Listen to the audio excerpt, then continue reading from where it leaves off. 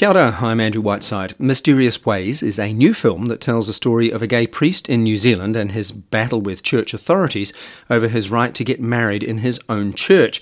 It stars British actor Richard Short and New Zealander Nick Afoa, who you may remember from the musical The Lion King. To talk about the film and what inspired it is director Paul Oremland. Paul Oremland, really great to talk to you this morning, and we're both under the weather, which is a bit disappointing, isn't it? Yeah, indeed, winter.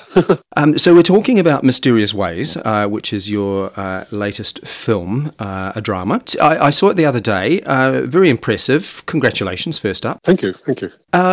Just tell me about the genesis. How did this story come about, and then how did you get it into a filmic state? To be honest, it was a huge struggle, and it had a very long genesis. It basically, it's something, obviously I grew up in a religious background and feel strongly and still do that this is one of the areas where, gay people are not respected or validated. And I think it's an issue that I think is really quite big for a lot of people. I knew I wanted it to be a love story, and then I worked on the script.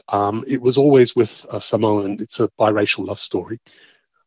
So I brought Diana Fumana in, and she helped develop it. We went to the New Zealand Film Commission, and they gave us some development money, which was fantastic. And then what happened is it went through, as all films do, a million different drafts, and we got a bit more money, and Harry came in, Harry McNaughton, who came in and also helped work on it. And we ended up with a script which I thought was quite strong. And then the Film Commission decided not to back it, which was a great shame, and we were sort of, heartbroken. And without their help to get the script, we wouldn't have got the script. And I think, they just had too many films, so I'm not, they have to say no to something, I guess. And so we had this wonderful little script, and in the meantime, I'd sort of met up with Nari Fuata, who is the producer. Mm-hmm. And because it's Pacific sort of backdrop, as obviously Jason's Samoan, and Nari loved the script, and she works at a company called Sunpix, and they make Tangata Pacifica and do a lot of Pacific programming. And she came on board and said, look, let's just try and make it. And it was very much a labour of love. I mean, it was made on a complete shoestring. My mum sadly passed away a couple of years back and left me a little bit of money. So I put that towards the film. Nairi raised the money from friends, family. And we just got this, amazing team of people together who read the script and all agreed to work for, a pittance. Everyone got paid, but it was made for very little. And then what actually happened was we shot it. I mean, it was shot in 16 days. It was in the middle of COVID. It was just an absolute crazy, absolutely mad. But somehow everybody just gave an amazing, incredible effort. And, I'm really proud of what we achieved. And during the post-production, New Zealand On Air had a look at it and said, look, we'll help at the end. So they gave us some finishing money, and here we are. So it really is a labour of love, isn't it? It really was. And I mean, honestly, everybody, it was one of the maddest things I've ever done. And yet it was at the same time one of the most enjoyable, because everybody was just so committed and passionate. And I think because it was so fast, and because, I just had to, as a director, I just had to let everybody, trust everybody. And Nairi, and between us, we got an amazing team of people. All have had experience. The cameraman was a very experienced cameraman, and the art director was again very experienced, but they all just read the script and said, this is a film that we want to make. So tell me about getting Nick Afoa and Richard Short as obviously the couple, the central couple of the film, getting those two on board and what they felt about the story. I mean, again, it was just very much on the basis of the script. Richard was somebody that Diana had met abroad and said, look, he's a really good actor. And obviously one of the difficulties with all this is, to get money, you need stars. And I gave the script to Richard, and Richard loved it and said, look, I'd love to play the role. But also, if you get more money and you need to get a big star, then, when the Film Commission pulled out, I went back to him, and he just said, "Look, you get me to New Zealand, I'll do it." That's generous. Yeah, no, he absolutely, he's a very experienced actor. I mean, he's not a star, but he's done a lot of, he's got a really solid CV and again, I knew he'd be good because just partly on the recommendation of Diana, but also just looking at his CV, he'd done a lot of, theatre stuff in the UK and, a lot of solid television roles. Obviously, we talked on Zoom and everything like that. And Nick was just, again, same thing, was just absolutely amazing. And, and look, throughout the whole thing, some of the issues, I mean, Nick read the script and said, look, this is something I want to, and again, we met up. Nick is being a singer. He was a very successful singer. He was in the UK West End. He played Simba, I think, in Lion King. Yeah, and here in New Zealand too. Yeah. That's right, yeah. But he was such a lovely guy and was just so committed and just said, look, this is something, he knew it from personal experience, the pain. I mean, obviously, being gay in the Pacific community can be very taboo. And, and again, this just kept coming up. I mean, Maureen, who plays the aunt, she's a devout Mormon. And, she read the script and she said, look, this is controversial, but it's got truth in it and I want to commit to it. And that was very much, it just kept coming up all the time. And Nick was just amazing. I mean, he thrown in the deep end. We had 16 days to do it. I mean, we did a screen test and he was just fantastic. I mean, he's got an amazing presence and talent and just one of the most lovely guys I've ever worked with. So in terms of Nick and Richard, how did you kind of direct them in terms of creating a relationship on screen? Look, in a way, they found the truth of the story. I think we relied very much on the script. It was very fast. They got on. They met. Obviously, they met through Zoom initially, but they bonded themselves very much. I mean, I think Nick took Richard off to see some rugby and things like that, which was all quite fun. I can't remember the game they saw, but they really got on as people. And I think I just let that, flow, to be honest.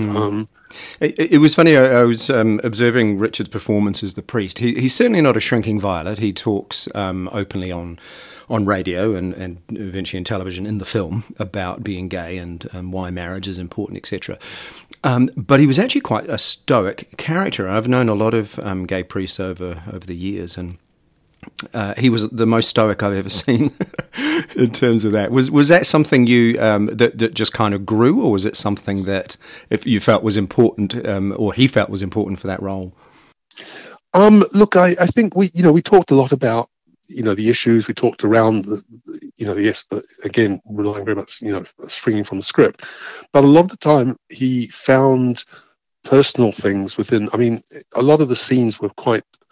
I mean, all of it, again, we were working very, very fast. But when he cried, it was real. We never used, it just came on. And he relied on personal experience. It was very interesting. One of the scenes in the graveyard, we talked after. I said, look, that was really good. And he said, I mean, and I've got to be a little bit careful here. I'm sure he won't mind. But a very close relative of his had committed suicide. And that was a huge thing in his life, and he drew on that. So I think, in both cases, they relied on personal experience to bring it to life. Yeah. One of the things that surprises me, I guess, I was coming out in the mid-'80s during homosexual law reform, where there was a lot of religious bigotry, let's put it that way. I then hosted a queer television show from the late 90s to the early 2000s. The reason I brought that up is that, we're talking about a 40-year period here, and it shocks me that in New Zealand the themes of this film are still relevant. They're still going on, the bigotry, particularly with a religious kind of setting. in a religious setting.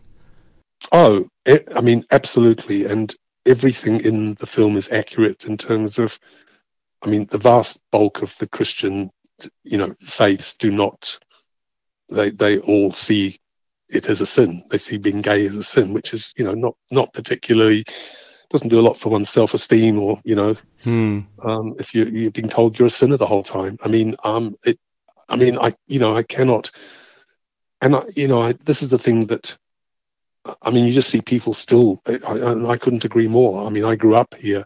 I mean, we're talking slightly more than 40 years ago.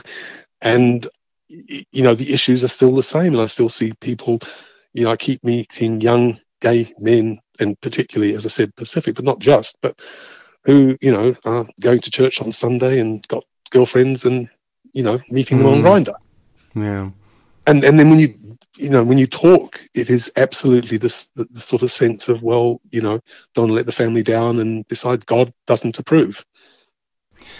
Yeah, it's surprising though, isn't it? Particularly when, of our generation, what we've been through and the changes that we've seen in our lives. Both you've spent a lot of time in the UK, massive changes there towards homosexuality. The same in New Zealand. There is, I would say the bulk of the population are very supportive, but there is still this really conservative element. Well, absolutely. I mean, the UK are even worse than here, in the sense that in the UK they've just got round to possibly allowing blessings. I mean, I was talking to a vicar over there, and he said, we can bless a nuclear submarine, but we can't bless a gay marriage. Yes. And I mean, honestly, and let's not even start to talk about America. And what's interesting is, I mean, I was reading a survey that over half, this is quite a recent survey, over half Australian young gay people have struggled over issues around faith and their sexuality. Over half the gay young people. So, that, I mean, I think it's a nightmare. yeah, and incredibly sad and tragic in many respects as well. Yeah, and yet, the interesting thing is, it doesn't have to be that way. And I mean, you can, I mean, I mean, on the other side of things, St Matthew's in the city have a wonderfully supportive community there. Mm-hmm. St Luke's, where we shot the film, Claire, the vicar, was just the most supportive, and they also have a fantastically a rainbow aspect or support. And in fact, she talked to the bishop and said, "Look, is it okay to have a drag act in the church?" And he said, "Well, is the script truthful and good?" And she said, "Yes, it is." And he said, "Fine." So, I mean, and for me, I think community is so important, and whether it's a church community or a gay community, and I've seen when it can work. I mean, I've seen, churches being wonderfully supportive. And whether, I mean, I'm personally, I call myself a spiritual atheist, if such a thing can exist. Yeah. But yeah, I mean, I think it's an area, which is why I wanted to make the film. I think it's an area that really needs further. It's one of those areas where we haven't made progress in the way that we should. Yeah, absolutely. And I imagine it'll be quite interesting to see how, when the film goes into general release, what kind of reactions it gets, particularly from those communities, because the messages in it are pretty clear. Yes, and the Anglicans are. We went for the Anglicans because they're on the cusp. They're being torn apart over this issue as we speak. But you look at some of the other faith, Methodists and Presbyterians, and let alone all the evangelicals and the Destiny Church, and yeah, let's not even go there. Yeah, and it's sad. It's really sad, and yeah. And yet, while there is sadness in the film, it is not a sad film. No, I'm really, I can't believe what we managed. I'm really proud of it, in the sense that, I mean, you watched it, and I mean, and we've done some test screenings. I mean, it goes out, in the Rialto next week on the 17th, I think. but we did test screenings, and I saw people cry, which was just amazing, and a very broad range of people, not just gay people, but just a broad range of people. And I love what Joe did as Billy. That was a real sort of surprise, because again, it was just it was complete chaos and madness, and he caught COVID. He was due to come up a week before we were to start filming, to do all the get the costumes done and do rehearsal and everything, and he got COVID. So at one point I wasn't sure, it was just, and we had to redo the schedule, and he literally got clear the day before he was due on set. So I'd never met Billy till the day he arrived on set. It was, he's straight out of Toi Whakaari in Wellington. And they must be doing something right there, because he just found I don't know if you liked it, but I loved the performance he did as Billy. And just to clarify, so Nick Afoa's character, Billy, was his nephew. That's right. Yep. Yes. Yep. So what's next for you after this film? Look, being honest, I started work on. I swore I'd never do another script. Mm-hmm. But I started work on something completely different. It's a biopic of Michael Joseph Savage. Oh wow! The New Zealand Prime Minister, mm-hmm. and I have no idea whether it's ever going to go anywhere. But his story is amazing, and it's a real challenge and something completely different. So I've just started quietly working on that. That was Paul Oremland talking about his new film, Mysterious Ways, which opens in New Zealand cinemas on the 17th of August 2023. Now, on my website, you'll find plenty of interviews, reviews, and lots of my opinion. I cover the arts and entertainment industry and the LGBTQ communities. All of that on andrewwhiteside.com.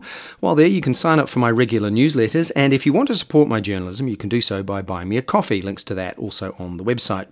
I am Andrew Whiteside. Thank you so much for listening, and I'll see you soon.